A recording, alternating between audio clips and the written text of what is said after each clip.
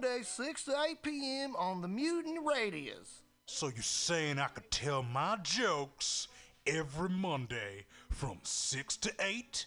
That's what I'm saying. It's the Joke Workshop Mondays, 6 to 8 p.m. at the Mutiny Radios.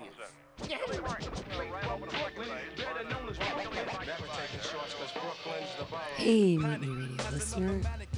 It's 6 o'clock. It's Thursday. It's usually time for Racers Alley. But they're not here tonight. Sad face. No Racer Alex. No Wade. Not tonight. But instead, we have a treat for you. It's comedy. Woobity-boobity-doo. All right. Yeah, so I'm your host, Pam Benjamin. I'm here. We're going to have some comedy. We've got Mauricio in the house. Drea, Dr. Drea is on her way. Nobody calls her that. I shouldn't call her that. That's not her name. Drea Myers is on her way. Dr. Drea. I don't know if she'd like that I was calling her that. We've got Mauricio, the whimsical cholo, in the house, fresh off his exciting FDAL show last week here at Mutiny Radio.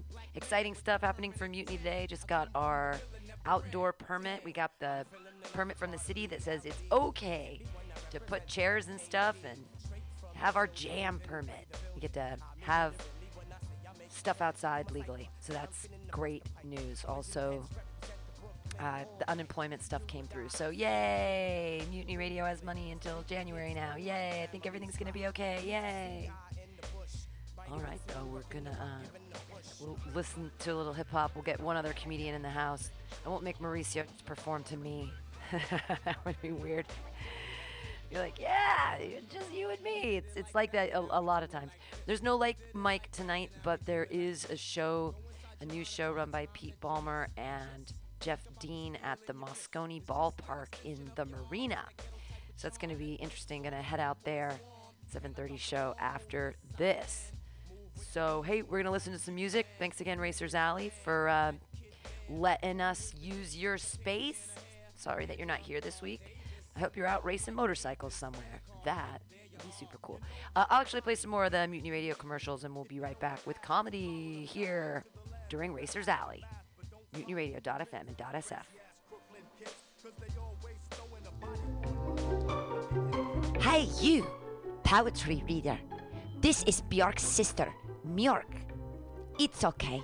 We also have a soul and a weekly poetry reading on Mutiny Radio's AltaCast, zoomed every Wednesday at high noon from Glasgow, Scotland.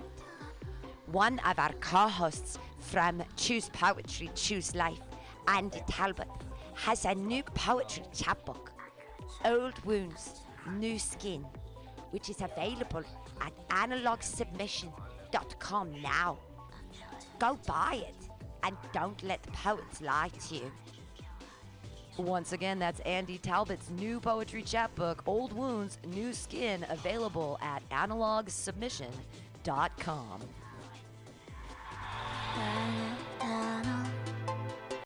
Let's watch a full-length movie on YouTube with Michael Spiegelman.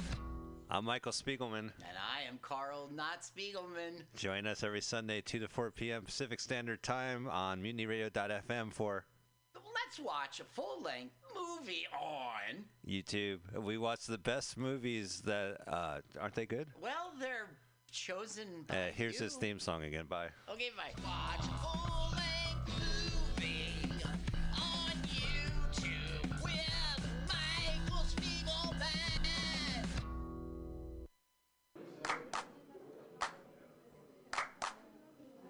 San Francisco Mutiny Radio. San Francisco Mutiny Radio. Listen to live streaming radio or download a podcast and you can listen on the go. Listen to live streaming radio or download a podcast and you can listen on the go. San Francisco Mutiny Radio. San Francisco Mutiny Radio. MutinyRadio.fm. Why not make a donation? MutinyRadio.fm. Streaming live the station. MutinyRadio.fm. District of the Mission. MutinyRadio.fm. MutinyRadio.fm. Listen to live streaming radio or download a podcast and you can listen on the go. San Francisco Mutiny Radio. San Francisco Mutiny Radio. Look, why not go to MutinyRadio.fm? Hit the donate button, stream them live, download a podcast, have some fun! Francisco Mutiny Radio. San Francisco Mutiny Radio. San Francisco Mutiny Radio. San Francisco Mutiny Radio. San Francisco Mutiny. The Ministry of Lava manages our national lava resources to ensure that we will always have a steady supply of lava to operate the nation's active volcanoes, which in turn power our cities and methamphetamine labs. As a matter of national security, we need to reduce our dependence on foreign lava, which means an expansion of domestic lava drilling. As your chancellor, I will build lava wells all over the country, as well as secure access to more lava fields by invading Hawaii. Imagine orange gold spurting out from school playgrounds on the Great Plains and illuminating the Nebraska sky like fireworks on the 4th of July. Magma oozing over the rolling hills of Kentucky. Volcanic ash settling gently over homes in New England like fresh gray snow. If you want global lava markets to continue to be dominated by terriblest regimes like Iceland, Chile, and the Philippines, vote for my opponent, who sits in their back pocket as comfortably as Pahoehoe on the slopes of Kilauea. If you want the United States to stay competitive in the era of peak lava and beyond, then take a chance on the Chancellor. Oh, here's the quote. Hey there, little pussy. Let me get my big boy pants on and really take you on. What a snake in the grass you are. So I'm going to quickly play my rap song that I wrote called Susan Olsen, based off of Cindy Brady. Susan Olsen, the big Trump supporter from years ago when she got fired. So this is, it's a quote. It's me quoting her, and it's a song. And it's meant to be a parody, so it's funny. Meet your karma slowly and painfully. Wow. I cannot not like her, though. Cindy. That's Cindy Brady right there. That's a little aggressive for Cindy Brady. Amazing. This is how I swear at people when I'm really, really angry. Like, you hear me when I'm on the show and I go crazy, but I don't think I would write it down. No, she wrote it down and thought about that shit. She wrote it down. I wouldn't text. I mean, maybe. This is, I just want to, I want to send this text out to everybody. I'm just going to read it one more time. Yeah, it's just so fucking much fun. paste and copy that motherfucker. It's just paste and copy. Hey there, little pussy.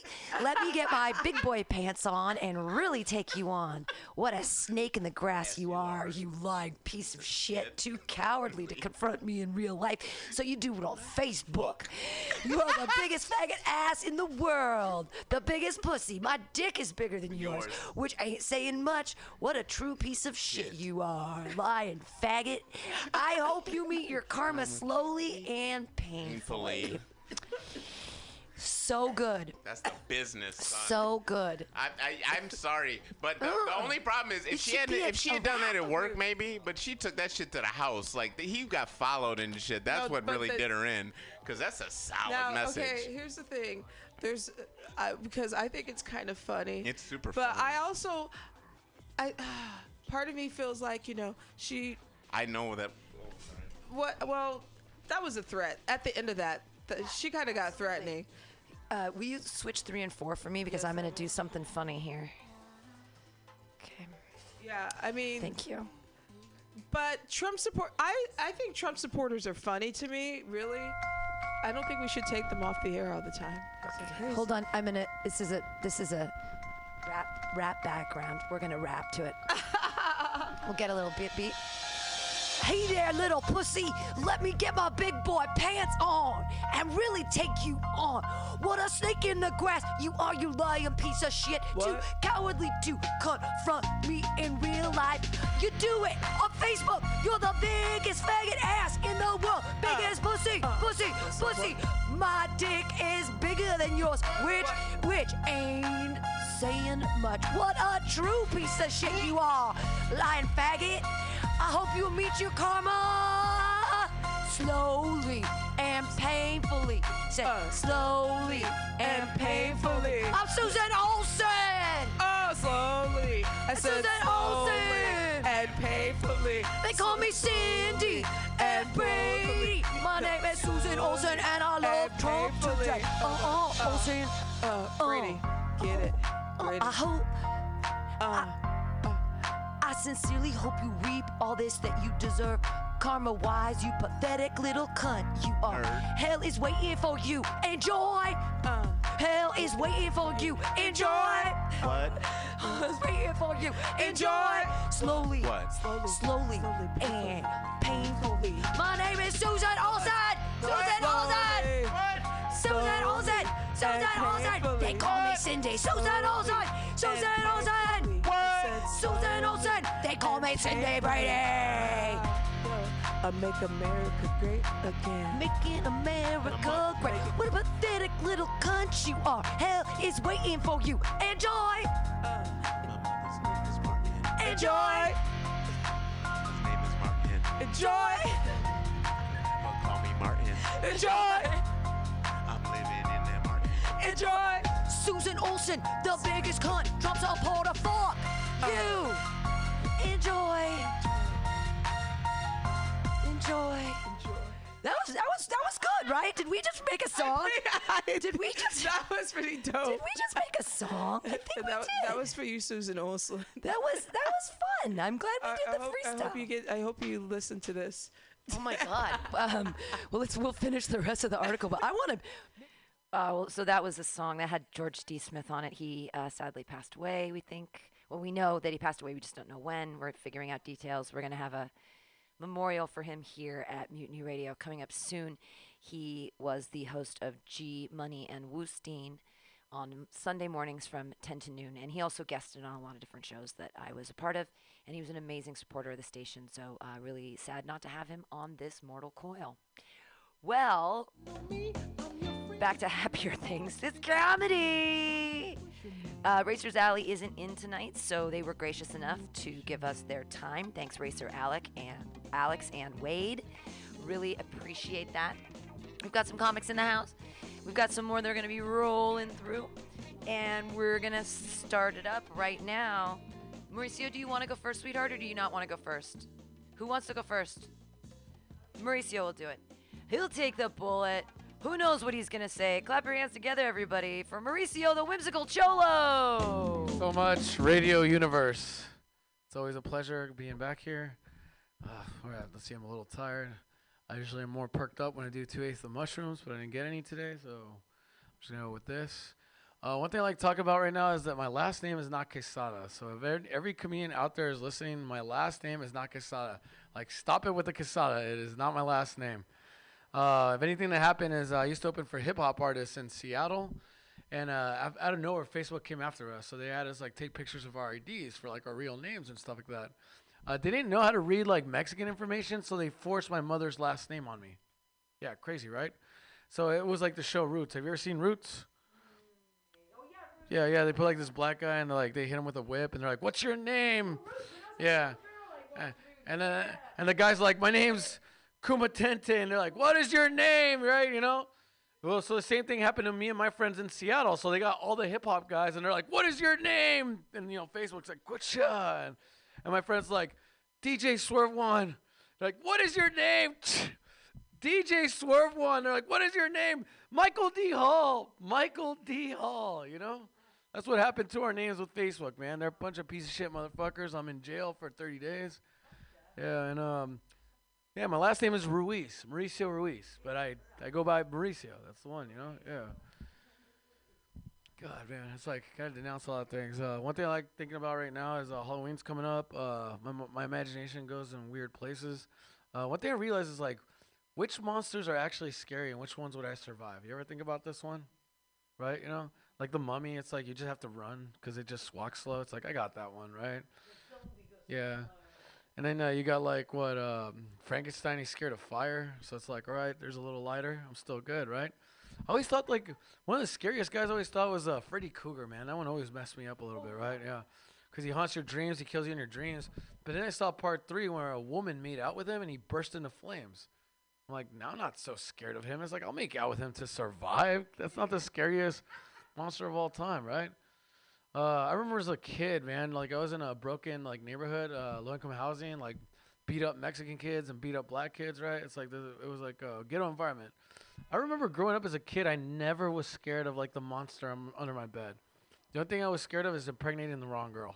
That's the one, you know? Yeah, that's the one. It's like, I saw my mother having to raise kids that she never wanted. I was like, yeah, fuck this, man. You know, I'm gonna just jack off to Sally Field, right? I've been thinking about Americans a lot, so if you're an American out there, you most likely have bad manners and you're a piece of shit human being, just out the gate. I'm an immigrant, so I can say this. And if you guys get offended in Radio Universe, until you guys free my people's kids, then I will care enough about your emotions. I realize that, like, Americans don't have manners. It's like it's a big thing that's starting to really piss me off. I can't stand it. If you're an American without manners out there, please get COVID and die. I want more people to die. I want death, yes. I don't like anyone without manners. That is a big one. And I realized that the most bad influences happen upon kids is because of the movies that they watch. I realized this one. It's like I'm used to working 3 jobs. I'm an immigrant, man. I had to work for everything my whole life, man. Barely any parents, just me and work. I know work. And I realized that like most kids have bad influence, like because they'll watch shit like Star Wars and they think they're Jedis, you know, and they like eat fucking bread on the street corner and think that's life. That's not life, all right? It's like I always can work hard because my hero when I was growing up as a kid was Don Cheadle in Hotel Rwanda. Like, that was some hard work ethic.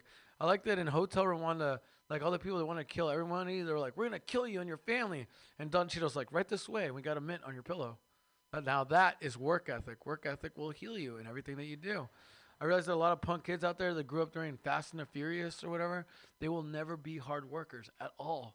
Like, I always remembered in Fast and the Furious, there was like this one scene where they were going to try and jump this semi-truck driver and steal everything that he has. And they had all the fancy equipment. You know what the truck driver had? All he had was a shotgun. He almost killed two of those guys. He never stopped. He kept going on his route. I'm like, that is a hard worker, man. That is somebody who I want to learn from, you know? Another one is like I started watching Titanic the other day, and it's like, dude, Leonardo DiCaprio is not a fucking hero. This is why we have fucking piece of shit white kids out on the street that can't do anything.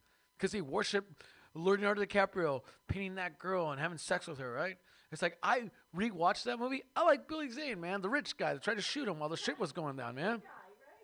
That guy wasn't that bad. Sure, he like believed in his social class, but I remember like Leonardo DiCaprio like pretty much saved his lady and they fall on the boat and everyone's accusing him of rape. But Billy Zane believed him. He's like, whoa, you saved my wife. Well, let me invite you to a first class dinner. And you know what that motherfucker does to repay him? He has sex with his wife or his fiance in the basement of Titanic. It's like, if you did that shit after I bought you dinner, I'm shooting you in front of everyone, man, as soon as the ship is going down, right?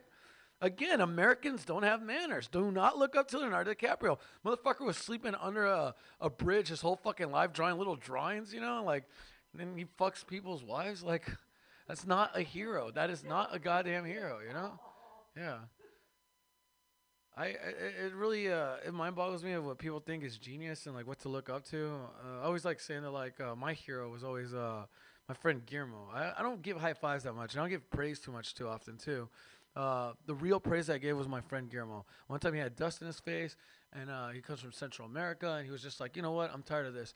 I'm gonna go over there. So he gets over the Mexican border, survives a lot of like almost dying, gets through the Mexican border, and then he ending up in LA, and he's like, this is not enough. And he ends up going all the way to Washington. And his first night there, some of his friends that already immigrated before him, they took him out to a bar, right? He doesn't know any English.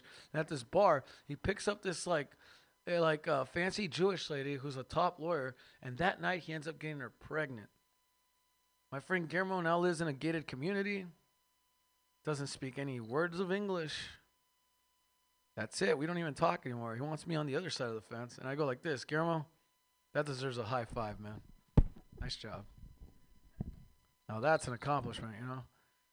Real work ethic. I should just say this, man. Most Americans don't fucking work. One thing that I love about being on unemployment finally for the first time in my life, I thought that was blasphemy, that I would never do it, is that the one thing that sucked before that is like Americans calling sick so much fucking time, man. It fucking frustrates me, you know? And this is one thing, man. I'm a proud Mexicali Mexican. We're a different fucking breed. We're not Chicanos. We don't give a fuck about, I don't know. I like that over here, like a Chicano will be like, what set you claim, motherfucker? I'm like, do you think we have blue and red hats in Mexicali? We care about money, you know? Like, we'll kidnap you for money, you know? That's what we do, you know? I got no time to care about that. And like, and I'm a hardworking Mexican, so it's like I never call in sick. That's what I'm known for in work. I'll never call in sick because if I do, that means I'm letting down my family. I'm letting down like my culture. Like I cannot call in sick.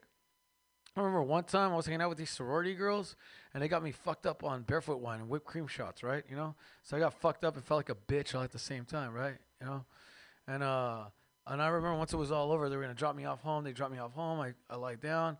My alarm clock goes off, and then I start going to work, and my roommate calls me at the time. He's just like, dude, calling sick, man. You're still fucked up, man. You're going to get fired, man. Calling sick. And I was like, I can't call in sick because I'd be laying down my family and my culture. So I did what every real Mexican does in that situation. I turned my Mexican autopilot on, and I went in, and I fucking killed it, God damn it.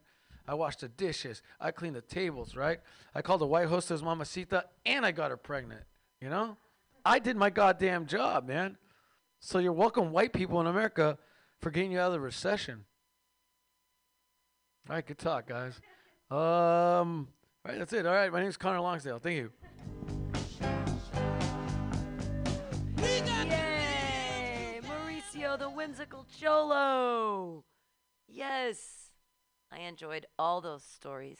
Kunta Kinte. What is your name? DJ Smooth Rex. I don't even know what you said, but it was very, very funny.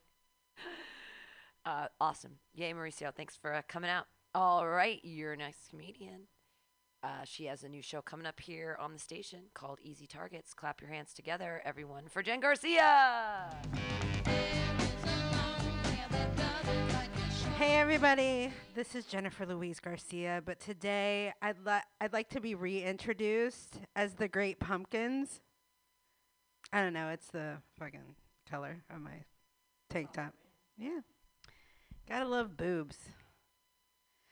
I actually think that Halloween is my favorite holiday. And it's always been that way.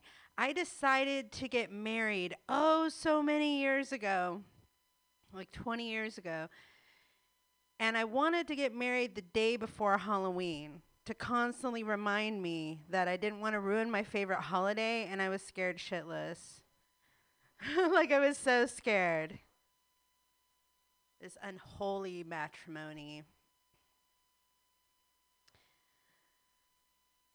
So I actually wanted to talk about clean sets today, if that's even possible. I was reminded about this time I met Tom Cruise in the city, and it was amazing. A friend and I were going to dinner and getting our palms read in North Beach. And we were walking from the financial district up the street, and some lady stops us and she says, "Hey, wait, are you guys interested in a personality test?" And we're like, "Oh, that sounds cool. Yeah, tell us more." And the lady starts talking, and I kind of gauge where we're at, and I look above the lady's head, and we're in front of this huge church of Scientology. So I nudge my friend. I'm like, "We got to get out of here before we join, something." And so we walk off, and the lady says, "No, wait, don't go. We have Tom Cruise." And I turn around, I'm like, "Yeah, lady, you have John Travolta too, but you are not getting us into your cult." And I turn around, and shit you not, there was Tom Cruise, surrounded by like 6 feet of security. And he's like a very small, handsome man, very small. And then I said, "Last Samurai sucked." And that was my experience. I figure if I ever needed a group of security and I was like so rich, like Michael Jackson rich, this is like a total fantasy, of course. Like, what celebrities would I want to put in my like security team? I would definitely want Bjork. I'm just saying, 'cause she's so cute and adorable, but then she's not afraid to like attack a motherfucker. I would just surround myself with like, I don't know, Ted Danson. I don't fucking know who my celebrity security team would be, but let's see. Well, I feel like, I'm definitely into embracing chaos. So I had a friend,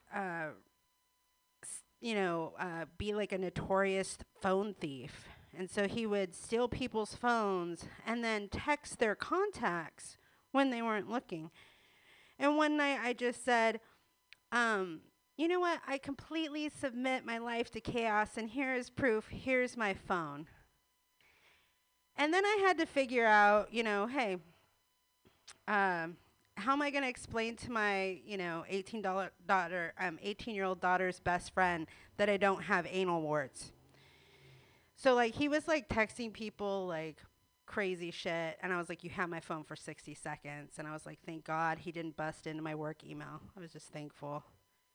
But once in a while, I think it's okay to submit your life to chaos and ride that wave for as long as you can. So I try to tell people a lot to question their ideas from academia, because when COVID first came out, they were talking about tracking and surveillance as a way to deal with the virus, which completely makes sense, but I'm older and I feel like it's kind of Big Brother. So along a similar line of thinking about questioning ideas from academia, there's colleges on the East Coast that say, hey, you can't give consent if you've had 2 drinks. That's it. So if rape is when someone doesn't give consent, and all you need is 2 drinks, to not be able to do that, then that means, alcoholics are rapey as fuck. It like changed my whole perspective, sent me straight to AA. I wish that were true. Just a little bit. But yeah, I mean, consent is everything. I recently realized, like, someone told me, if you're having an emotional, taxing conversation, you should ask for consent. And that's the appropriate thing to do. Consent is everything. I just feel like all of these corporations putting me on hold for hours, they never asked us consent. They didn't ask us consent for automation. I feel ear-raped by AT&T constantly. I don't know.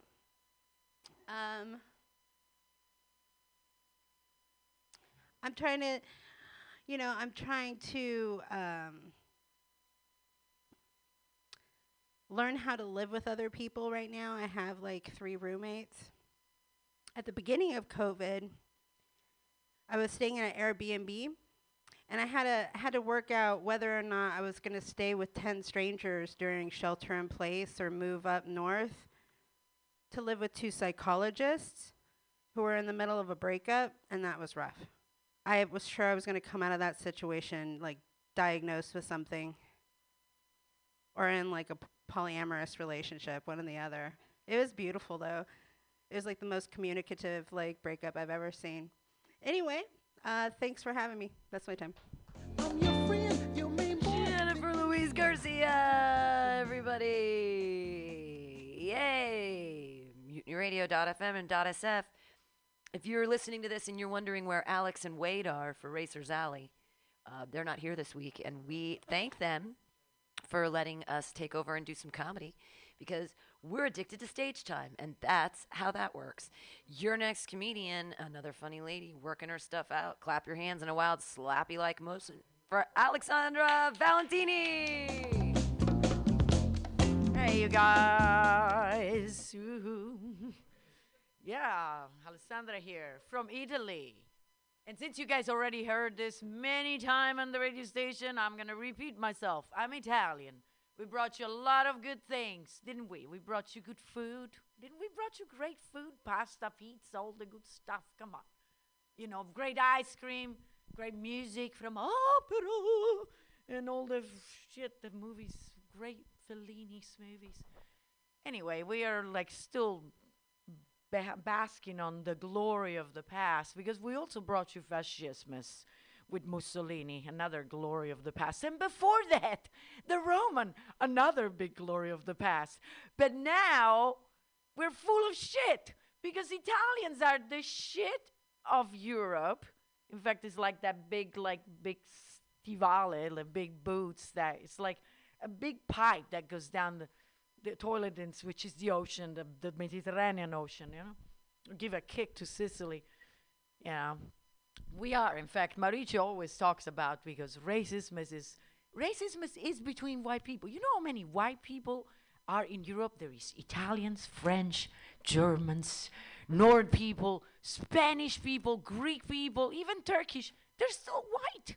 We're all white. The Caucasian, like the Norwegian, the white are fuck. And then there is the North African. Some of them are still white. And I'm like, you know how racist we are with one another? You know who are the racist? We with the gypsy, which are the whitest shit on earth. You see, the gypsy, when I grew up, they were like the emaciated, most white albino little kids. You would see them at 8 years old say, do you have someone, do you have a blowjob? I'm like, what? I'm like, that? Yeah, that back in the 70s, that was the shit. You know, little kids. They lived in this big slum city that was turned down completely by the government. And I don't know where those fucking gypsy one goes. But when we see those white as fuck kids, all emaciated and dressed in raggedy clothes, we would be like, ew, the fucking gypsy. They were the whitest shit on earth. You have not seen anything more white than that. And they were like considered the poop. And we were considered the shit from the, I don't know, the French, the what's it called? What's that state where you can do anything? Switzerland. Swiss people consider us the poop because back after the war, we had to immigrate up there to work because we were the workforce. We worked like horses. We are good workers, just like Mexican, right, Mauricio? We are, and we went up there to work. So we were considered the working class that worth like nothing. We were zero. Anyway, so we got our shit going on with the racism. It's really bad. So we became very racist too. And as I said, we were very racist with those little white kids. The poor things, you know. We see them, we're like, that's them. Go away. Yeah, Italy is weird because coming from Italy, you know, you have a lot of things. We're all born with this genetic disease, the usual, you know. We got that Catholic guilt. That's real shit. It really affects your genetic for life because you're going to be guilty for everything, especially women, especially if you have sex, especially if you have fun. If you have some fun, the Catholics, that's it. You're damn in hell with Satan. That's it. VIP line there with Satan. And I'm like, damn, all those beautiful women with Satan, they must have a fucking orgy down there. They're having a lot of fun. But I'm sure Satan, it's not down there with all the women that had, all the slut that like to have sex in Italy. No. There is real motherfuckers in hell. I'm going to keep myself more clean so I can be in a clean show. So there is real bad people in hell. Very bad. Very bad. And I'm sure Satan sometime wants to hire somebody to wipe and whip. Not wipe, but whip. Well, wipe after. After the whipping, there's the wiping. But first you whip somebody's buttons, the ass, you know. So he might be tired of whipping ass every day, all day long, with all those bad people. So I'm like, you know, why don't you hire a dominatrix? Why don't you bring some really bad, angry dominatrix down in hell and whip asses all day long? I'm like, do you think that a dom, after she been whipping asses all her life for money, do you think she wanna do whip asses with Satan in hell? Would you like that? Well, maybe it's cathartic, but I think maybe a Karen, an angry housewife, some people like that, they'll probably like to have an experience with Satan whipping asses, I'm sure.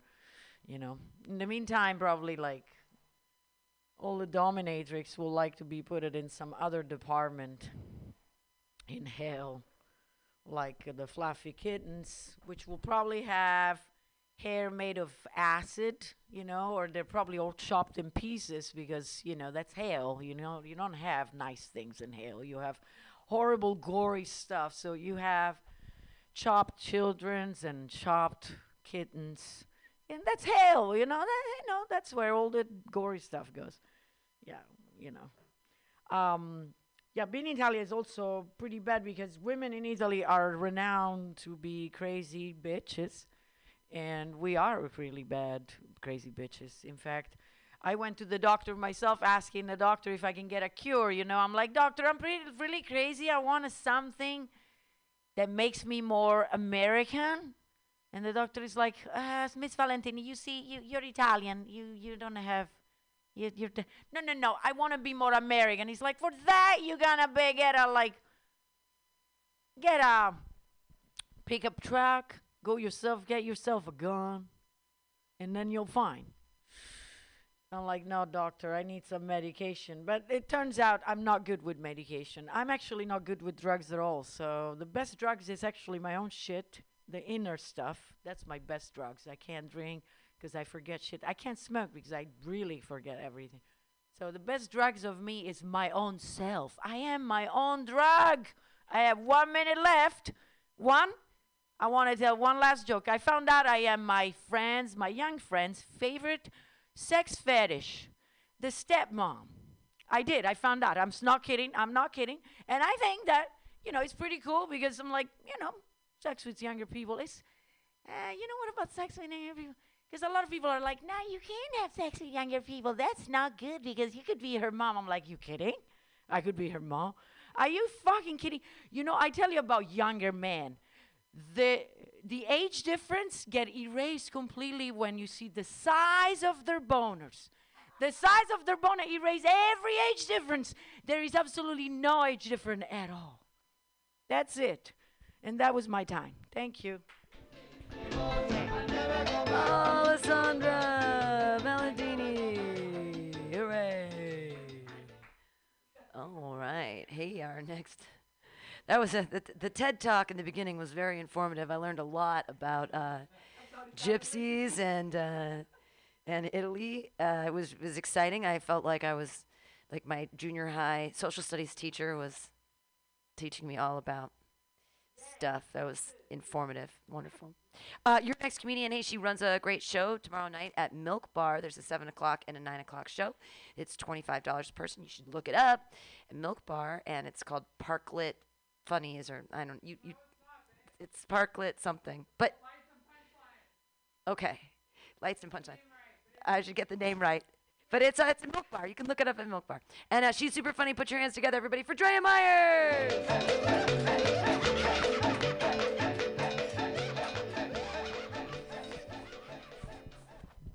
Pam, that's like if I was trying to give a recommendation of your shit, and I was like, go to MutinyRadio in the Mission. MutinyRadio.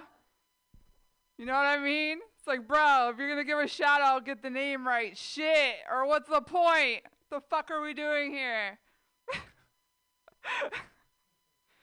Speaking of dominatrix. Dude, I would love to be a dominatrix. Look at this coat. Hello. I know it would be a good one. I'm built like a WNBA player, so I feel like men would hella pay me money to do that shit. But the reason I don't want to do it, you know what's so funny too, is my aunt owns an S&M bed and breakfast in Salinas, you guys. You know that one? Oh my God, you know my aunt then. Yeah. My aunt is this crazy gypsy lady, and she owns a S&M bed and breakfast. Yeah. I'm fucking serious, dude. I'm fucking dead serious. She came to the improv, watched me, and then she told the headliner, she was like, I own an S&M bed and breakfast if you ever want to come by. I was like, stop talking to the headliner about that shit. So that shit's in my family, so I could do it, but there's a couple things I don't want to do. Number one, I don't want to tie people up, just because that's a lot of fucking work, you know what I mean? It's a lot of physical labor. I don't want to do all that. And number two, I don't want to piss or shit on anybody. That's my ground rules. That's my ground rules. The only reason I want to piss and shit on people is because I don't want to have to do the cleanup. You know what I mean? That's a lot of cleanup. But I would love to like slap dudes in the face and call them a bitch and tell them fuck you and all that shit. I think that would be super fun. And you don't even have to touch their boners, right? You just cuss them out and slap them around a little bit. Dude, I'm down. Fucking $2.50 an hour. Let's go. Anybody listening to this to this broadcast right now, hit me up. #Drea.Myers on Instagram. What else? Older men. I like older men. I did make out with a 25-year-old last night, though, so that's funny that you were saying you can't tell their age.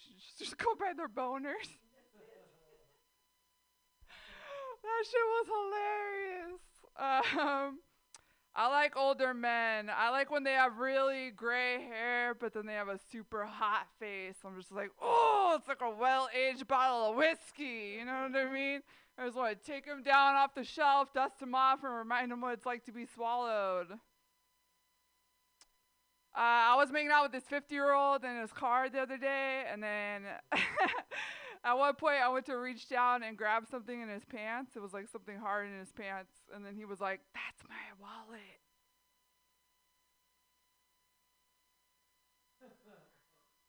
And I was like, I know. I know, that's what I was trying to grab. You know what I hate, though, is when I'm talking to older men in public, just, like, casually, right? Like, I went to this holiday party, and I was talking to this, like, older dude by the food table, and we were talking about cheese. And I hate when they just, like, randomly bring up their wife or their girlfriend for no reason. You know what I mean? We were talking about cheese, and he was like, well, my wife, Heather, loves white cheddar.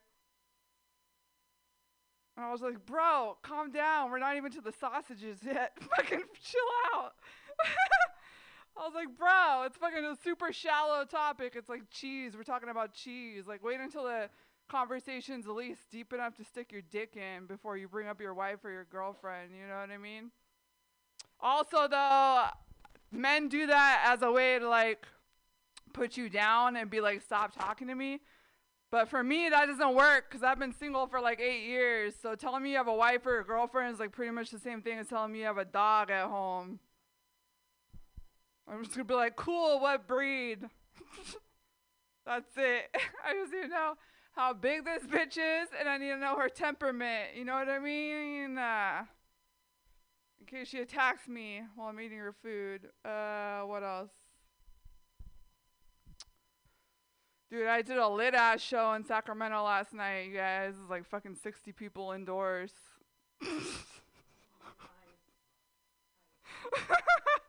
Oh, no, I won't say it was 60. I'll say it was probably like 40. 60 is a lot. It was like 40 people. Bro. All fucking crazy-ass Sacramento people. And I tried to do my ovulating joke, and the whole room was like, off the premise. That's how sheltered they are in Sacramento. That's how fucking sheltered and repressed they are. You talk about ovulating, and they fucking freak out. The whole room was like, and then 3 dudes that were in the front row just got up and walked out. They just fucking walked because I said I was ovulating. And then when they walked out single file too. And then when they were walking out single file, I was like, all right, ladies, take a good look because those are all the men in the room who don't eat pussy. And they fucking started, they were like, oh, shit. And then I was like, give it up for the train of 9 pussy eaters, everyone. And then they all clapped. Because I didn't know what else to do. I was like, fuck, fucking watch people, shit. I think that's it, man. How much time did I do? I think I'm good. Thank you so much, man. Clap it up for Pam Benjamin. Drea Myers, everyone. Drea Myers. And I'll read it straight off the Eventbrite. Outdoor stand-up comedy at the Milk Bar, Parquet Punchlines. That's every Friday at 7 and 9 o'clock. You can get your tickets on Eventbrite. $25 gets you 2 drinks and a meal. Such a steal. And really, really great lineup every week and 2 different lineups. So check it out. Outdoor stand-up comedy at the Milk Bar, Parquet Punchlines. Yeah, see? I can do it right. I'm going to do a couple jokes, and then we'll get out of here. Yay, me.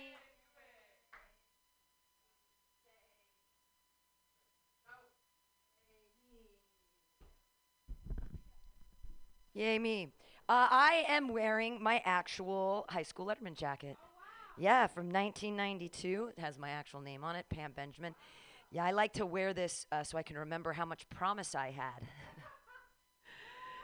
Just to remind myself what a failure I am to my parents, which is a lot of fun. I turned 46 in 2 days, and I just got saved by the state of California. Thank you, unemployment. Yay! Angels on the phone. I'm convinced that every unemployment phone worker was once a suicide phone operator, because they have talked me off the ledge so many times now. Like, I was crying today with happiness. I was like, you're amazing. You've saved a small business. I hope that they're recording this and you can all listen to it later. I'm so excited. And there's tears and there's tears. And my cats are looking at me like, are you okay? Yes, I'm fine. I am a disappointment to my parents. I never won the science fair. Either one of you ever win the science fair? No, not science fair winners. I always wanted to. I don't want to have kids because that would be terrible, but I do want to kidnap one for like 3 weeks because I have some fucking great science fair ideas. Ha ha! And I want to win. I want to win through someone else's child and be like, ha ha, see, I was smart and brilliant. I had all the important ideas. You just couldn't hear them. One of my newest, I'm really excited about this idea. I'm kind of an alcoholic. I don't know about you guys. Throw up in the morning ever? Vomit in the morning? Yeah, sometimes. All right, real alcoholics in the house. Clap it up. Good, great, cool. So my science idea is that when I wake up in the morning and I just have to drink water, right? And so I get a 10-ounce glass of water at, say, 38 degrees, and I pound it. And then in 23 minutes, I vomit into a cup. And then I have a child take the temperature of the water, and we find out how many calories I burned being an alcoholic. Imagine the charts and graphs. Because if it takes 36 minutes to vomit the water, and it's at a higher temperature, that means I burn more calories because do you guys remember chemistry? No chemistry? Okay, you didn't win the science fair. A calorie is 1 bit of water by 1 degree. Anyway. It's a real science joke. My other idea is more anthropological, because I think that everything in our entire world is lies because the T-Rex bones were put back together wrong. Right? Like, imagine the T-Rex right now, the biggest, coolest dinosaur, and he's on 2 legs. The hubris of man to put the bones back together so he's on 2 legs. It makes no sense, because if you think about the T-Rex bones right now, he has an articulated spine from his head to his tail. But then he's got that weird hip cap that like forces him over, and he has those weird little faggy arms up front. What the fuck is this? What is this? He can't even feed his own face with these tiny arms. What is the point? Now I say, if you flip that hip cap around, it makes a breastbone, and those big beefy legs become big beefy wings. Wah! And you move those little arms and they become legs. Every bird you've ever seen, big body, tiny legs. T-Rex was a dragon. T-Rex flew, he was a dragon. Why else do we have all this dragon mythology? We've got St. George and the dragon. The Chinese people fucking love dragons. You got the Japanese with like dragon tattoos. Even the Danish people, girl with the dragon tattoo. Dragons, dragons, dragons. Why? T-Rex was a dragon. I feel like I can prove it with a small child. At least I can convince them. The last idea I have for winning the science fair, and I've been trying to, talk to veterinarians in Davis because I need access to some goats, right? We take all of our weed trash and we feed it to the goats because they've done studies that THC comes out in breast milk.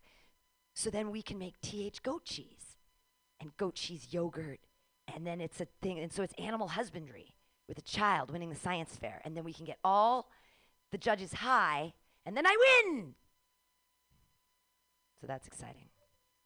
And then that joke goes into the part about, actually, it's my body, it's 100% consent-based milk, blah, blah, blah, blah, blah. What was my other science fair idea I had when I came up with? I can't remember now. I smoked too much weed. Cool. Thank you guys for hanging out. This was super fun. We'll get out of here and go head over to this fucking Pete Ballmer mic. This weekend's going to be really great. Tomorrow, there's 6 o'clock open mic, 7 o'clock show here. Then I definitely go to Milk Bar for Drea's 9 p.m. thing, 7 and 9 either way. Get your tickets now. And then on Saturday, we have a show here at 6 o'clock. And I don't know who's going to be on it because I'm being kind of laissez-faire. But it's going to be fun because, I don't know, supposedly the people that know me from real life are going to come and watch us all do comedy. So that'll be super fun. And now that I have my permit, I'm allowed to do this legally. With the city, I'm allowed to. None of the neighbors can be all pissed because it's like, I can look, I have a permit. And we agreed we're going to be clean. We're clean. Okay, thanks all for being here. Good night. Yay, Mutiny Radio. Yay.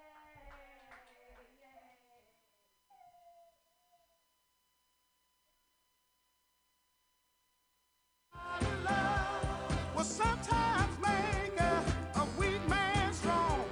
A mighty love will sometimes make a rich man weak and knock him off his feet to have a mighty love. Mighty, mighty, mighty, mighty, mighty, mighty love Jones. Yeah. I'm going to need an itinerary for that. Yeah, if you can get that Goodbye, printed everybody. out for me. That'd be What Thanks. about piano fight? Piano fight tonight? And spats and Oh, East see, Bay? I've been working on Tuesdays at Bender's, so I haven't been out on a Tuesday night in forever. So I really don't know, like, the Tuesday, Wednesday scene anymore.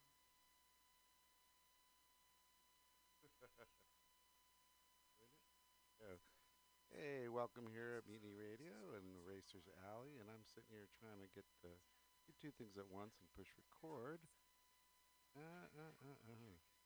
Anyhow, it doesn't seem to be working. All right, we're starting off with a technical difficulty. Yay, that's always cool. And why is that music still going on in the background? Well, Milk Crate's here, so we ought to be figuring out something soon. Let's see here. So, welcome here to Racers Alley.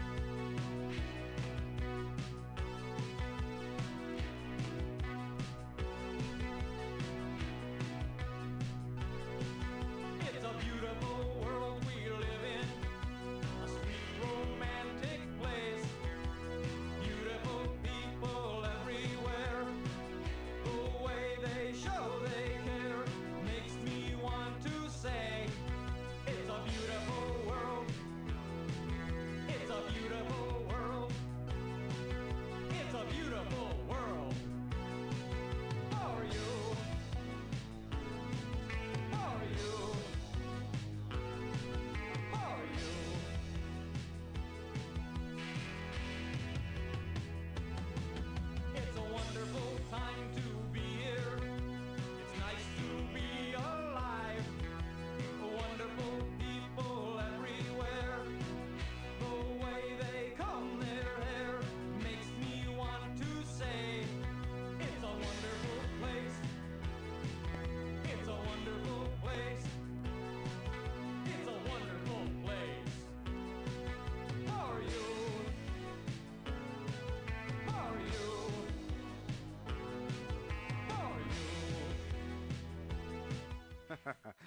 Well, actually, we can get jarring, and all of a sudden it's 20 minutes later.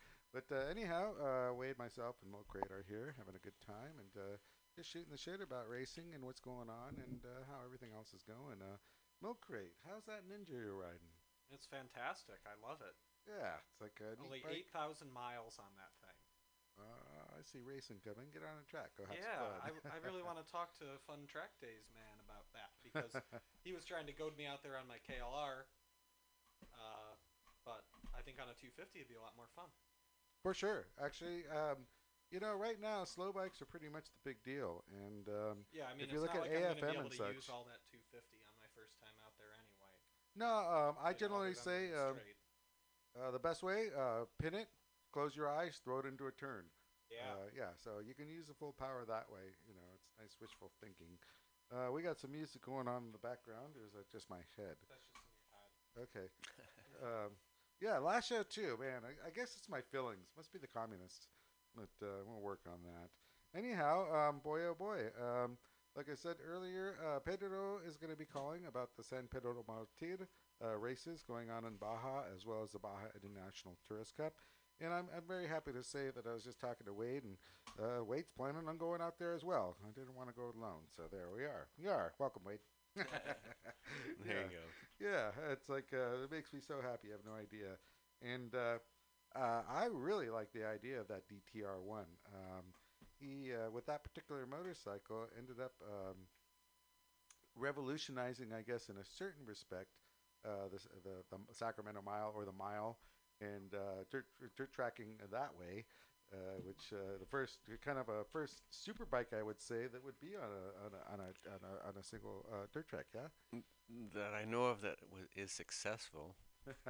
How about that? Well, you dialed it in. I was there, one of the first years, and it took 4 years, but that thing is really, really nice now. Ready to rock. I mean, after everything, the exhaust. I think Zeke really did a nice job welding that together. It screams going down the front straight. I think that's even on YouTube right now. From what I've seen, you can catch Wade on Wade Boy DTR1. I think. Yeah, something like that. There's a couple, and basically go with my name, but Dave DeVoe has one also. There was a couple years we didn't do it, and there was one. I think it was the last year. Somehow it destroyed itself. We saw it, and then it blinked off. What do you mean? The video disappeared? Yeah, the video disappeared. All the latest ones, which was some really good racing. Wow. But anyhow, all of them are really good. Most everybody's on a single. There's a couple twins, but the twins aren't fast enough. Like old Viragos, I believe. Well, there was two people with Viragos, and they're doing really good. I guess there's some Triumphs and stuff, but anyhow, the fast guys are on singles. I'm running one of three different classes. The 30, it's an age class. The young guy class. The young guy class, 35 years old, 50 years old, and 60 years old. Now I'm illegal for all of them. And it's any bike, any year, any size, anything you want to bring out. That's true. If you're 50, you can join a 30 or 40 class, huh? Yep, Wow, yeah. That's the advantage. Nah. And it's still the same thing. So those are three classes that I pick on. Nice. I usually have one bike. I work on two. Anyhow, I built the DTR1 just to do the mile, which is now the Sacramento Mile. Yes. I don't care where it is. I won one at Stockton, and then they changed to Sacramento. Sacramento has long straightaways. And, okay. And who is that? Must be a phone thing. Yeah. So anyhow, I built it for that. Most everybody's on singles. They run what you normally flat track with. My dad told me once upon a time, some of these guys build special bikes just for the mile. So anyhow, that's what I did. Well, yeah. I mean, the frames was a Rickman frame. I mean, there was a lot. Rickman frame, Champion frame. Yeah, there's a lot of Night frame. There's a whole bunch of trick stuff that everybody used to do. Now you pretty much take a motocrosser and put little wheels on it and do a couple things. Yeah. It's changed again, but nobody's really selling twins. So the twins they're still there, but now they're vintage. They're not really going any faster. The singles are faster till you get one built up where you bring out something modern. I took out my SV and it's like, with a little more effort, I could win this class, even on that thing. 1000 then. Yeah. Like what, a 2000 or something? Was my street bike. 02. It's what I could get my hands on. Nobody's handed me really a race bike hardly. Actually, I was in Lodi a couple years ago, and I got to ride a couple Triumphs, and did really good. It was great. Nice. You want to ride this Triumph? I'd love to ride that Triumph. My dad rode a Triumph. I don't know what they're like. Cervetti bike? No, he was had a Honda single, and this was somebody basically out of Lodi and Stockton and stuff. Nice. He had two bikes that he was running, and I got to ride the second one because the second guy didn't show up, and I believe it was a old Brailsford bike. Ooh. And nice. he has a killer collection. He's got this big old barn. He's got other stuff, but he's got this barn with all the cars and bikes and everything that you would want in it. You know, a dream hot garage. rods, this, that, whatever. He collects Harleys. He's got Sal Hoffman's old Harley. Oh, that's where he went. Oh, boy. Yeah. I never got to ride one of those yet. So I had R1s grow in my neighborhood, and that's what I got a deal on. And I was told it wouldn't work, and I played with it, and I made it work. That's right. We had a little bit of an issue, and all it was, I still talk to this day to Sean about it. One washer, a little washer, created a little bit of a devil in there. And I'm hoping that's something that's with my ZX636 race bike, same thing. It keeps overheating. Something somewhere, just a little thing, but man, yeah. It's a little tiny. But yeah, that's great. And that the DTR1, folks, listeners. Wait, it's a 2000, I think, 4 or 5? 2005 YZF R1. Basically, it doesn't have any of the bodywork on it. It's been totally modified. But it's basically stock. It is. It's got. It's only got 160 horsepower as a. I took all the fairings off, changed the handlebars, used Virago handlebar mounts, drilled 2 holes in the triple clamp, boom, boom, put on some handlebars, got new longer lines and stuff, throttle cables and stuff.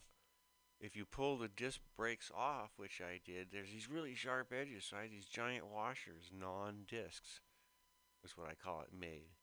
So there's nothing sharp, and it's like a spool. Okay. You put that where the discs were. Yeah. So it doesn't hurt anyone. Yeah. If anybody was to get down there, whatever, when Tech goes down there, like I rolled my bike into Tech, and it's like I didn't have a proper bike. So he goes, this is a proper bike. Well, actually, it's a one of a kind, I believe. And built properly. I've got stuff safety wired. It's got this and that. Everything's right. You know, Yamaha did a really good job. Did you use a stock frame? I sure did. Yeah, it's a looker as well. And like I said, especially with the exhaust, it was welded on nice. It screams. It's just made just to go fast. And you look at it, it's just a nice bulldog. And you listen to the videos and folks who have come around, because when it first came out, pissed off a couple of people. But it's a rung what you brung. Sorry, just because you were here for whatever, right? Winning for 10 years doesn't mean there's a new sheriff in town, and it's rung what you brung. And they didn't like the idea of having new machinery, I believe. And they didn't know what to say. There's one guy that's squawking, Mr. Chihuahua. He's on a totally tricked out Honda 350 single. Got all kinds of old guy helpers and everything, and dude's really fast. And I found him in turn 1 in first place, and so I waved when I went by. If you look at a lot of Wade's videos, actually, I just can't say it's a DTR1, but it's usually on a front wheel. So yeah, that's the thing about I guess the flat tracking. It allows you to just be on a wheel like half the time. Well, almost. So it didn't wheelie at first for a couple of years. I was running a higher gear, was doing this, I was doing that. It actually blew up the second year. Yeah. Because it wasn't put together right. It was put together out of 3 dead motors, and dude got yelled at and was not allowed to put in new bearings in any way, shape, or form. And then dude said, don't blow up my motor. Well, it lasted 18 miles. and then it made a lot of funny noises, and I had a single, and I pulled off the track. So anyhow, we rebuilt it. It's basically stock. I got a new crank, new rods, new everything, all new bearings. Ned put it together and kissed it, and it's been running great. I put 20 to 50 miles on it a year.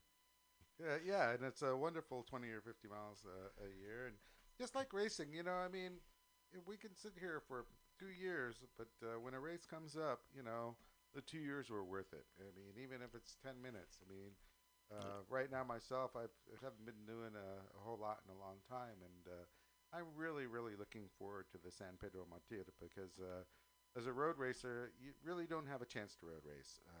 I was lucky when I was living with Wade in 2010. He got invited by our Argentinians, and we got to go over to Copina and race. And David Paredes, and it was just a very unique experience. I mean, I've always thought road racing happened at the Isle of Man or Ireland proper, and South America right now is starting to. I think that's a trend that I hope catches on, that a lot of the countries decide to take on because they have wonderful roads. And like I said, Argentina, Copina, that's a wonderful place. Oh, my God. And right now, we're going to go to Mexico and do the San Pedro Martir and the Baja International Tourist Cup that's coming up. And again, South America is Mexico, South America, it's road racing. It's on our continent. It'll be really, really easier than Wade's been to Australia and New Zealand and everywhere else. I mean, that costs a lot of money. I mean, at least we can drive partway down there, that type of thing. So really look forward to road racing down there, and we're getting new opportunities. Yeah, it's really, really neat. So let's take a short break, and we should probably get a phone call here soon. Oh, yeah. Milk Crate, what do you got going on? I think a red album and a black album. We've got Roxy Music next. Roxy Music, yar.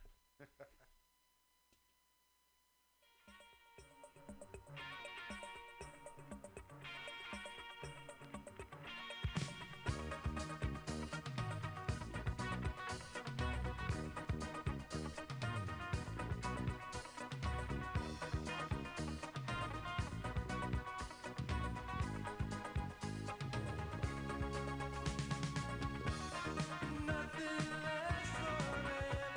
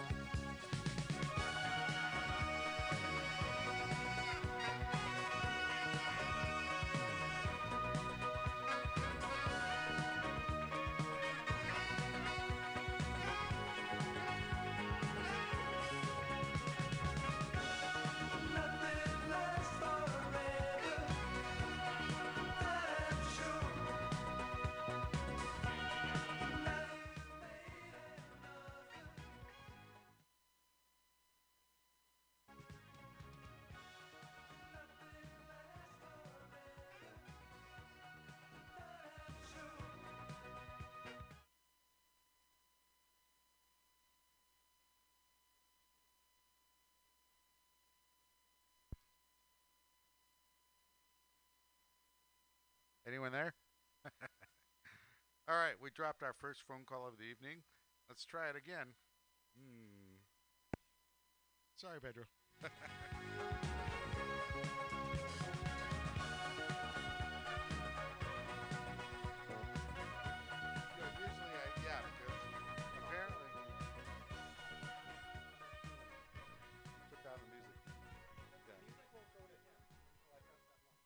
I heard nothing but music on that. Gotcha. No problem. I told him, tell everyone. If we can answer, call in.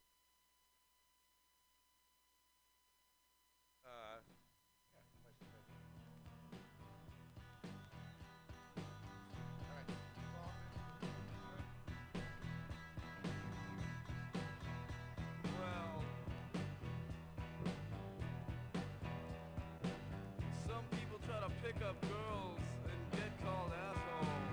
This never happened to Pablo Picasso. He could walk down your street, girls could not resist the stare, and so Pablo Picasso was never called an asshole.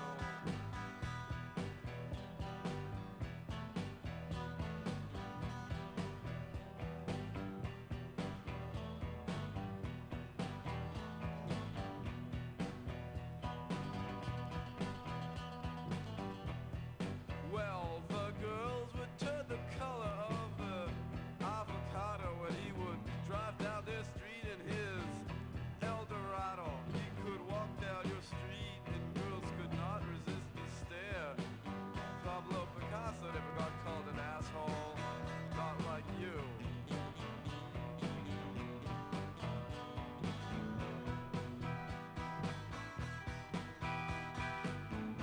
All right. Well, he was only 5'3", but girls could not resist the stare. Pablo Picasso never got called an asshole. Not in New York.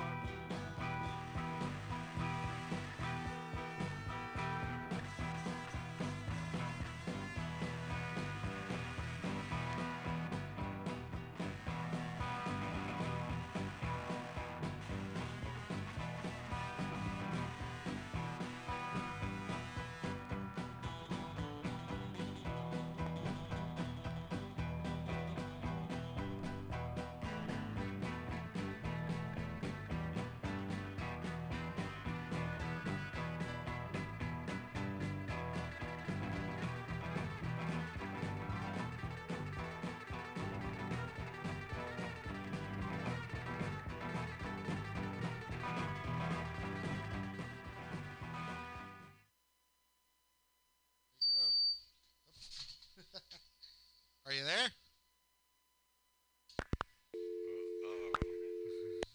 Oh, man. Hey, Pedro, I'm sorry. I definitely owe you a 12-pack or something. Yeah, just tell me what you want from the U.S. It's yours. You are. It's under $12, but yeah. Sorry, mate. Anyways, yeah, we here at Mutiny Radio and especially Racers Alley, we kind of go with it, and sometimes you kickstart it, starts at the first kick, and sometimes you can foul a plug, and it just goes both ways. Yar, yar. So anyhow, Pedro should be calling back, hopefully. I'm sorry about the disconnect from our, technical difficulties. But anyhow, yar, yar. Where were we? We were rocking. We were rocking. All right, wait. So like I said, it really takes the load off with Wade wanting to come down to the San Pedro Montero Hill Climb as well. Big thing is, getting a car out there, getting a truck out there, getting all the logistics, and Pedro will go over as you want to have all your paperwork and such, and if you have an older truck, you better bring extra hoses and water and all that good stuff. I mean, Wade, you've always been going on with old campers and your vans and everything else in the world. I don't think you've ever had a new car going far away. New? Yeah. No, not a new. Part of racing's getting You keep working at it, but new, no. And last couple of years, I've been actually borrowing Milk Crate's truck. Nice Toyota as well, which has been very nice. Mm-hmm. And fantastic truck. The nicest thing I got was like a cool Van Halen sticker, dude. Yeah, they really, really like the hell out of And that. you liked it so much you bought your own, huh? Right, and yeah, so Chad's got that truck. He's working on it, getting it together, and so going far, you do have to have a proper transportation, and sometimes as a privateer, you don't have the new stuff. A lot of times in the pits nowadays, what you see some really nice motorhomes and stuff. I mean, AFM Racing privateer is like, holy shit. Got a 70 grand setup. Yeah, AFM has a pretty impressive pit setup. Collection. So they did a ARMA 2 days, and then they did a AFM 2 days, and there was actually a big difference. I stayed there and saw the difference between the two. Well, there are definitely two different organizations. ARMA is a American Historical Motorcycle Racing Association. Yeah, and they're out of the East Coast, really. The East Coast, and I think they have 3 different segments here in the United States. Wonderful bikes, all classic and such. Yeah, all kinds of older stuff. Everybody's really nice. They go all over the country, and I think a bunch of them are retired and stuff. And how can you afford to do that? And well, it's great, and a lot of them go up and get a whole bunch of trophies. Like they all enter 3 and 4 classes. It's great. Well, that's the thing. I mean, certain classic bikes you can order or enter different classes. Like you were mentioning earlier, Wade. I didn't know. It's like, RER enter 50 class. That means you can enter the 30 and 40 class because you got seniority. So yeah, RER, you can always take advantage of that loophole, I guess. Yeah, there's some where they just have classes by bike and stuff also. But in the old days, that's all how they did it. But now it's kind of changed, and so there's 3 classes that go by age, and you can ride any bike you can get your hands on, and then you got to ride it, and then if you really want to beat everybody, that's a whole different story because nobody wants to get beat. Well, there's the right last couple of exactly. I'm a racer, and I hate being faster or slower than slowest, but it happens. And AFM last couple of years I've been running. Well, I'm a novice still, and I haven't even been able to get past a race. But, the Formula 50 class, Formula 40-50. We got folks like Montano out there, kicking everyone's ass, the Corey Calls and stuff. And, guess what? Racing them older guys doesn't mean you're going to be going slower. Some of those guys never stopped racing. Exactly. And you think it's great and everything. Yeah, I was at Buttonwillow. And one of our older guys, this guy was 2 years older than me, took me out in the bus stop. I know, I asked you. I was like, a young kid? He goes, no, he was older than me, Alex. I was like, what? I think he forgot his glasses or something. Yeah. To stop. It's like anything else. So sidecars are a similar thing. They're all on 600 nowadays. It makes it all much closer, racing and stuff. And when I was I did a couple of races at Buttonwillow, AFM and stuff. The most dangerous spot is the bus stop and them hairpins or whatever, where people got to get on the brakes. And if there's 2 people going in together, you can't run into each other. You it's mentioned really simple. Well, you've been going out, and you mentioned that happened last time you were out on the sidecars. Do people try and occupy the same space? Sometimes that happens. You try to leave, I'm going to say, a rule or something like that. A little bit of space, there's rubbing and then there's running into people. And that's not allowed. Well, yeah, exactly. So racing's racing. You can get excited. It's supposed to be sportsmanish, even in the professional department. You don't be running over somebody. Exciting's exciting. You get all excited. It happens sometimes, But you get excited. Everybody tries this out, whatever. It's not perfect. Yeah, you are racing, but seasoned folks shouldn't do that. But shit happens. Yeah. So anyhow, I mean, it's as far as racing goes. Everyone's, especially right now. I mean, I believe the first AFM racing's coming soon, within the next week. I wish I could be there, but you need to save my money to go to road racing down south. Yeah, July 18th and 19th. Boy, that's right around the corner. They're going to be racing in Buttonwillow, and I love that track. That track's yar. I have a good time. It has good line of sight. It's going to be hot, but it's going to be the first race of the season. I think they're going to have 4 this year. which will be good. Good for everybody. Yeah. And so everybody is fresh, sort of, and in the same mode, and they'll put together a great program. Well, the first and last races are generally the hairiest in a sense, and everyone getting out there and getting used to stuff. And this year especially has been kind of a messed up year, so hopefully everyone takes care of themselves. But as well, racing's racing, so it's a different mindset than a track day, interestingly enough, and in many, many different ways. Things you didn't think you would do, you will do in a race.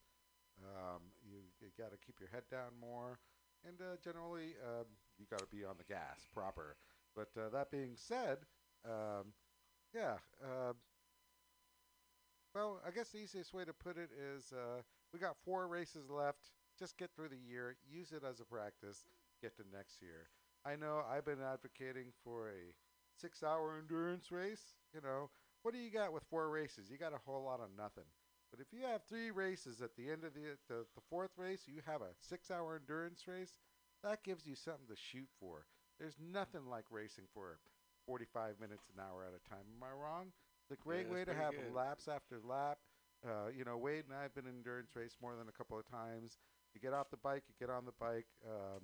You get lap after lap. I mean, a 6-hour endurance race would make up for the year that you lost, and also give you something to look forward to. 4 races. Second race, you might be dialed in. Third race, you're going fast. End of the year, you're done. So you got 4 races if you're lucky this year at the AFM. Not bitching about the AFM. I just say you just have to add Colorado to the mix. Holy moly! It's a phone call. The bat phone. Look out! Look out! It's either going to be Pedro or Hawk. See if we can work it this time. Dot. Here we go. Well, we're going to push the button here in a minute. Hello? Hello, you there? Holy moly, it worked. Oh, boy. Push the button in hard enough this time. All right. I'm sorry. That's what the deal was. I screwed up. Who are we speaking with? This is Hawk Mazada. Hey, Hawk Mazada. We accidentally hung up on Pedro earlier for the San Pedro de Martir racing down south. So at least we figured this out now. Hawk Mazada, my name's Alex Torres Mori. We got Wade Boyd here and Milk Crate Brian. Wade and I have been around here, road racing and stuff, and have this show over here in San Francisco, California called RacersAlley at MutinyRadio, which is a studio that does comedy and other things in the heart of the Mission. And we've been connecting on Facebook, and I've been impressed, with what you're doing.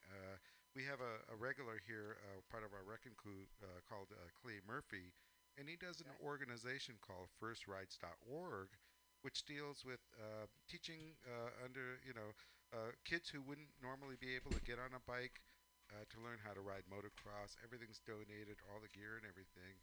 And I noticed on your Facebook page, you have a similar MX course going on. Yeah. Well, that's awesome to hear. I didn't know of that. That's super cool to hear what he's got going on. The word's going out as far as your class. Good to hear. It's only been around since the end of last year, but wow. I'm pushing it. Yeah. What exactly, Hawk? Actually, I've had a lot of concussions racing and stuff, but I know you've been out there. Can you give us a little bit of your background? Yes, sir. Well, I started riding motorcycles at 3 years old on the old 3-wheelers, the old death trap. Holy moly. Just, rode for fun as kids around the ranch. We grew up ranching. And then I moved to Monterey, so I was right there by Laguna Seca. Nice. And I went out, I believe I was 15, and there was a Dennis Pegalo track day going on. Yeah, I remember TP. I went out and watched, and was just blown away by it, and linked up with a couple of guys who were, at the time, racing, Joe Carrillo and Al Salveria.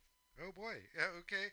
I was mentioning with Wade, it's like, Hawk Mazada, your old school name, the only thing I could think of was Al Salveria. That's it. Okay, so you boys were out there. Okay, you are. They were out nice. there teaching us school, and they came over and we were chatting, and they said, "Hey, you want to try it?" Yeah, I want to try it. So they gathered up some. Al had leathers and boots and gloves and helmet and all, and I got on the back, and that was sort of it. I was sold, and Al took me under his wing. We just hit it off. Awesome guy, and he was racing 250 GPs at the time, and he had a little 125, and he just got me going, and it took me down to old Buttonwillow and Willow Springs, and we hit it hard, and that was it. I started racing at 16, 125s, and all the club racing, Nice. WSMC and AFM, and took off from there. Proper road racer then, not only motocross. I was wondering if you're a motocross or a road racer as far as your skill set. I am a road racer. That was the first thing I ever did was road racing, and went up from 125s to a slight bit of 250s, and did the Aprilia Cup Challenge at Laguna Seca. Oh That yeah, was my all right, first nice. pro race, which was awesome. Following behind John Hopkins and race battle with Alex Gobert, and got on the podium. That was sort of the start to my career, and I dabbled in flat track and sort of all forms of racing, but no, road racing was You're it like for me, Wade and then. Wade has What's done that? Wade as well. Wade has done the flat tracking and the two-stroke 250s and everything else between. So I mean, you definitely have your skill set is you do all bikes, I which is just really love really cool. motorcycles. Yeah, anything that is two wheels and you can get a little sideways on, I'm all about it.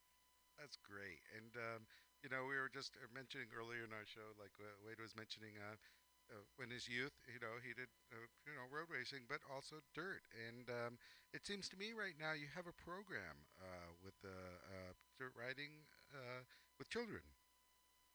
Yeah. So, I for all my years of road racing, I linked up with a lot of guys who had track days or schools, and I would say that I was taught by the best in the business. I worked with Freddie Nice. Spencer. I went to his school. Jason Pridmore took me under his wing, and I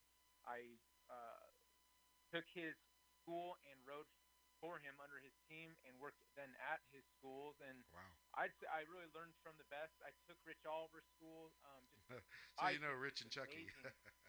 Oh, and Chucky Sorensen, just the best guys. Yeah, and exactly. I always thought, man, someday I would love to have a school or a camp of some sort, and it really just came together. Okay. My fiance and I were talking, and she said, you need to do it. It's what I'm passionate about, and there's nothing better than, passing on what I've learned over the years. Oh, that's and great. It really came together. I've got a 7-year-old son, and he rides really well, and all the parents at school were asking, hey, how do I get my kid into it? So I just said, well, bring him out, and I'll teach him. Then it turned into, awesome. I need to start doing this. So, yeah, I teach all ages from 3 years old and up, skill levels from never ridden to pros, one-on-one. But the kids are really where it's at for me. I love teaching kids. Well, it came Cool. naturally, and it really is cool. And so that's really you filled a space that needed to be filled, and with your skill set, I mean, it sounds great. What do you need to do to get in your class, and what programs do you have? So right now I'm pretty word of mouth, if you will. I just, with the help of others, because I'm extremely computer illiterate, I need to learn how to work a computer. Racers, dude, racers. Oh man, we all are. So I've got some help. I've got a Facebook for Hawkins Automoto Camp, an Instagram. I've sort of got a website up and going. So can you mention their names out there for our folks that are listening? I think we got probably 7 people listening today, and about 25,000 others somewhere. The what? Where they're located? Where are you located?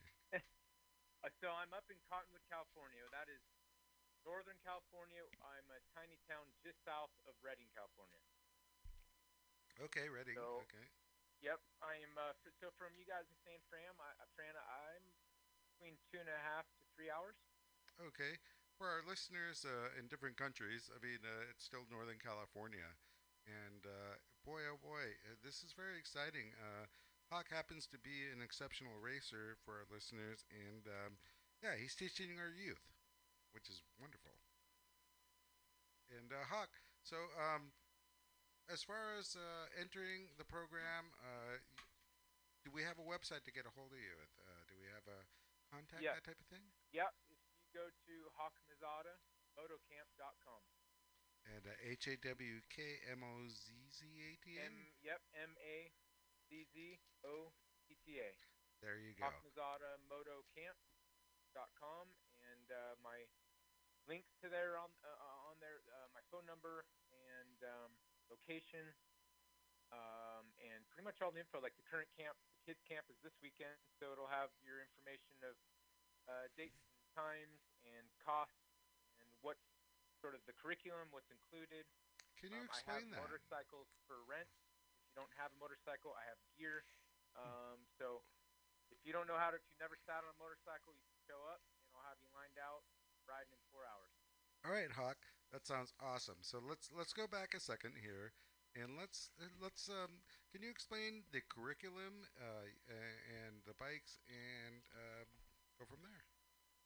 Yeah. So depending upon who I'm working with. So if I've got kids, my curriculum would be potentially a little different than adults. Gotcha. But in general, my curriculum for a beginner to an intermediate, which is the majority of the students, is number one, safety. Number two is have fun. If we're safe, we have fun. And I just went through a program through USMCA. So it's the United States Motorcycle congratulations. Coaching Association. And that was started by, I'd say, the core group of motorcycling, in the U.S., the Ulrich family and so many others that formed this. You have just a ground to keep coaches, at a high level. How to teach, and number one is just safety. This sport is inherently dangerous, and there's a lot of guys out there who teach that maybe are not qualified, and so for me in my camp, you'll come in here and we'll go over the most basics of a motorcycle, the parts of the bike, how to start it, how to shut it off, and then we go through body position, we go through ergonomics of the bike and your body position, how it affects it, and I mean we do a lot of drills, from the basics of front brake, rear brake, both, why you use one versus the other. Trail braking, lean angles, we cover so much. You name it, we'll do it off camber. And that's at awesome. my facility, I've got ovals, TT track, mini moto. It's very safe. Any jump or whoop is extremely safe. So you can sort of cover anything that we need to cover here. So Hawk, are you saying that you have a compound like the Roberts where you can go out and actually show up, and you have certain areas where you can do all the drills? Yes, sir. Yep, I'm not going to say I've been awesome. out to Roberts, and that was pretty epic. But hopefully in the near future I'll be to that point. But right now I've got 21 acres here at the property that sort of endless possibilities. And as well, awesome. Just 15 minutes from my place, you have the Shasta Supermoto track, which is absolutely beautiful, paved, a go-kart track with a dirt section. I also teach supermoto, so for road racers or street riders, we go out there and teach that discipline as well. Well, that discipline is going to make anyone faster, and Wade's a TT boy, back in the day when he was younger, and you teach a little bit of everything, right? Yeah, put them all together, and what do you got? Boy, this sounds so exciting, and this is really, really great, and if you want, send me some information. I'll always be happy to, mention it every show. As far as let's get folks out there learning how to run and how to have a really, really great time, right? Yeah, help you out. It's like we got. That's what it's about. Exactly. People out there that ride that just need a little help of where to start, or you can prolong a hobby or career just by knowing the right way to do it. And we we've all been there and gotten hurt. So Oh, that's a whole different conversation. Yeah, nice to get a little help and go do it right. Exactly. And, I was just mentioning earlier, one of the boys that I work with at Tokyomoto, and he's showing these pictures now. They got not quite the Grom size, but they have these little race bikes, and they're doing them in Stockton and stuff, and they're fully kitted with leathers. Is that what they are? They're quite awesome. I mean, Volley. They're a miniature GP bike, super bike. They're awesome. I rode one. The next stage. Ooh. Oh my You gosh, rode one? Incredible. Yeah. I rode one at our supermoto track, and it's the way of the future. They're starting kids so young now. Yeah. It's just amazing. Yep. Very, very We all want one. I wish they had them when we were younger. We were riding the stock YSRs. Yeah, back in the day. Yeah. Oh, I had a mini bike. I had a DT 175. Yeah, I mean, learn what you learn on. Bring up. Yeah, the 70s. Yeah. Yep. Well, Hawk, thank you for calling in, and feel free to call in anytime. Let me know, and definitely, forward me your information. I'll put it on out there. Like I said, Clay's going to call in with firstriders.org in about 5 minutes. And again, he has a motocross, learning folks who've never ridden before, and everything's, it's a different type of situation than what you're in. But boy, oh boy, very, very exciting. And thank you. An honor for having you call in. Yar. Hey, thanks so much for having me, guys. I appreciate it. And let's get together soon, and just plan on every 1 or 2 weeks having just call in and 10 minutes and have an update of what you want to do. What's new? Yeah, exactly. That'd be awesome. You got it. No, I'll do it. It's good to chat with you guys. Thank you very much. And cheers, brother, and thank you for calling. Cheers, guys. Thank you. Yar. Let's put on some music. Thanks, Milk Crate.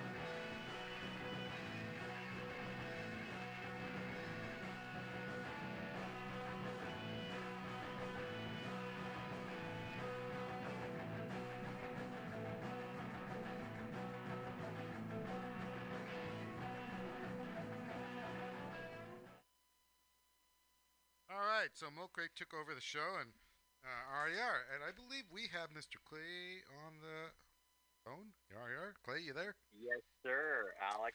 Boy, oh Mr. boy. Alex, for being all formal. How you It's been? great to talk with you. I also have my son AJ here, who is one of the lead trainers in First Ride. AJ, how you doing, mate? Right on. Doing well, yeah. Heck yeah. Awesome.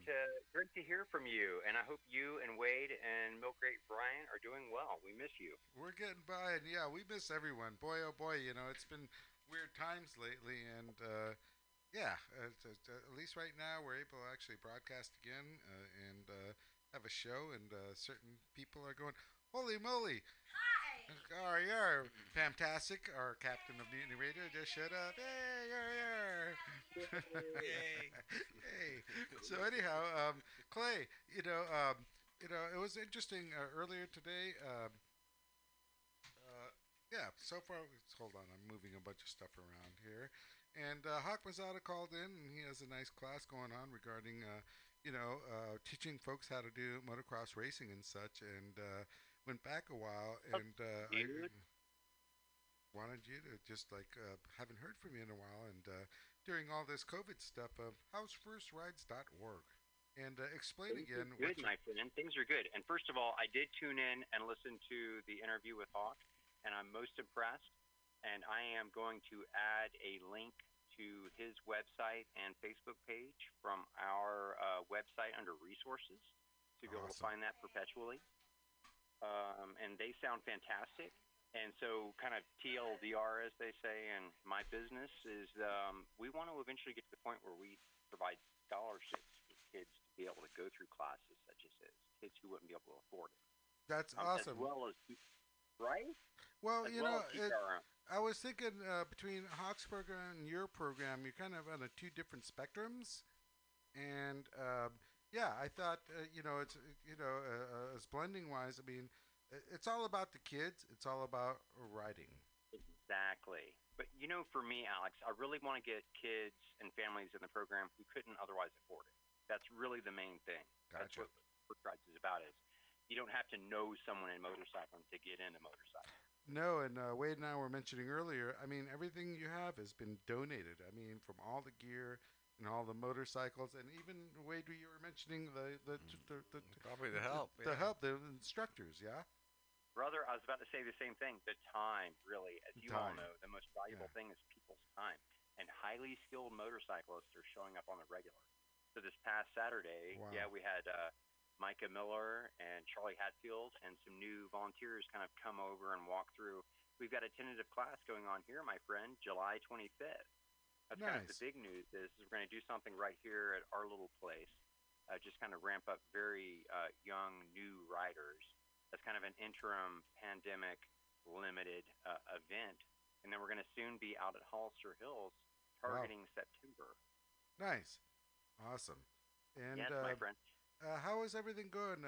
Do you need me to donate a two-stroke 500? Well, this is what I want everyone to do that's listening to the radio station that can afford it. And this is look out for B360Baltimore.org. So this is an organization in Baltimore. If you've seen 12 O'Clock Boys, as an example, these are folks from that community who are attempting to teach STEM, so science, technology, engineering, math, to kids in the community using motorcycles. Awesome. So they are a fantastic organization, and we've been in contact with them over the last 6 months or so, trying to figure out a way to work together. Can you repeat that name again? It's B360Baltimore.org, and they're a wonderful program. And they have about 300 students who are awaiting classes because they've basically been stymied by COVID-19, sadly. Gotcha. And so I want to put a huge plug in for them. Please do so, always. Brittany, their founder, absolutely fantastic. And they're just wonderful people and doing great stuff. They're actually taking what we want to do to the next level as far as I'm concerned, and that is basically give kids not only motorcycling, but a career, perhaps related to motorcycling, but definitely a career as well. And I love that. So I think they're doing something fantastic. And if you haven't seen 12 O'Clock Boys, I highly recommend it. I'll look into it. And the fact of the matter is, my uncle taught me how to work on bikes and stuff. And in a sense, I'm wondering if your classes are like that, to have the extra uncle or aunt or whomever to get folks interested. And it's like anything. I mean, you got to know where the spark plug is. You got to know how to kickstart. You got to know where the throttle, clutch, brakes, everything is. And it's all about education. And what's really nice is, especially about folks who normally wouldn't be able to do it. And there's a Rossi out there. Exactly, dude. I mean, you know my theory on all of this, right? I mean, it's not just motorcycling.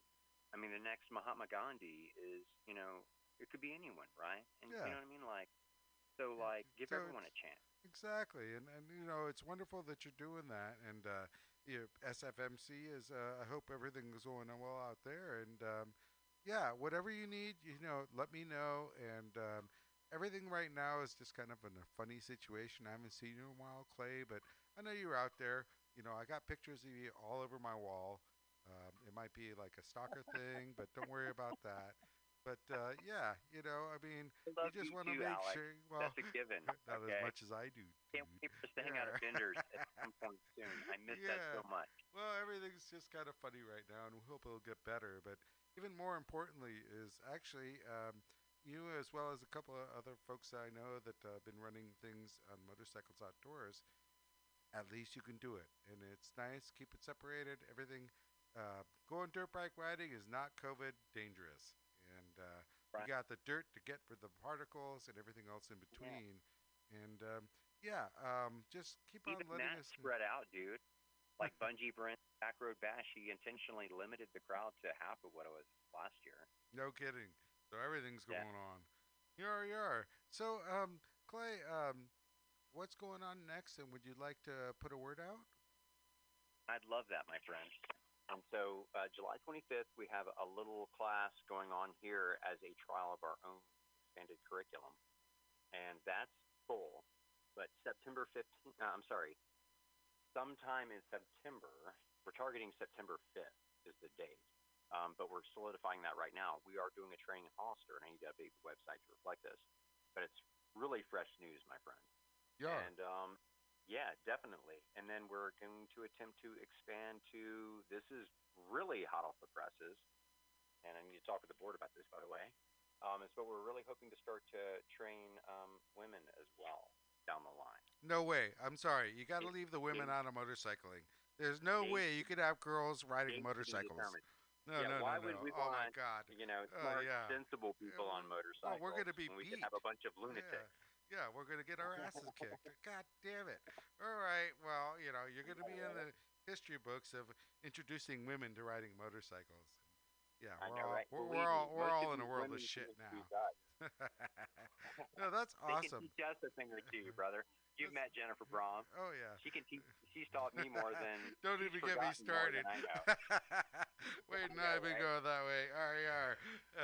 No, that's really, really awesome. And the fact of the matter is, I mean, interestingly enough, I've seen that women have gotten farther in motorcycling than other sports. We got some folks out there right now really kicking ass in the Isle of Man. And everything else in between. Everywhere. Yeah, truly. Flat track, exactly. Yeah, exactly. So there is no gender difference in motorcycling. Really, it has to do with, just wide open. Yar. But, yar, Cliff, I know you're out there right now, and, I want to hook you up with Hawk and Hawk Posada and his program. I think it's all about the children and also the next generation. Definitely, exactly. It's a big thing, and we're on the same page, brother. It's all about the next generation, and it's really hard for them to learn now, and we can make that easier. Especially now, and also what you have, which is what we never had, was actually someone willing to teach you that had bikes and gear. Usually you had to go steal it and shit. The first part of that equation we're working on now. We have gear, thanks to all of you. So much. I can't express it. I mean, we've had so many gear donations. It's been fantastic, Alex. I mean that. So, Clay, do you need some bikes? We're now starting to get some bikes, dude. So we're getting enough funding where we think we can go out and buy some old used dirt bikes and have our own.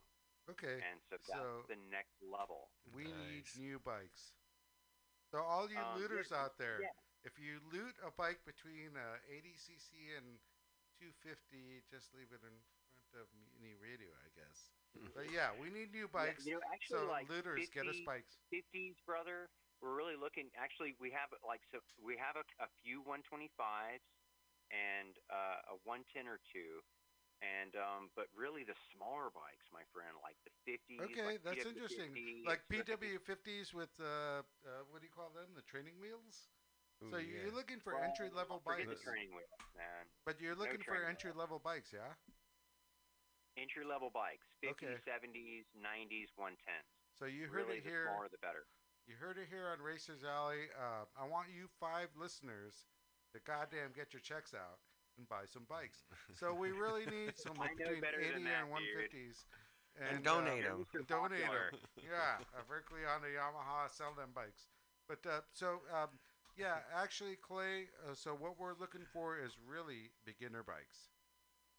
Yes, please, Alex. That's really where we're That's deficient important. as far as loaners go. We actually don't.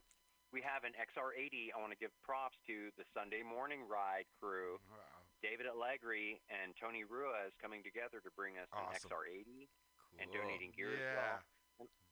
Hillary Davis from Damestone Care made a huge cash donation recently. That's That's awesome. why we're in a position where we can start to get.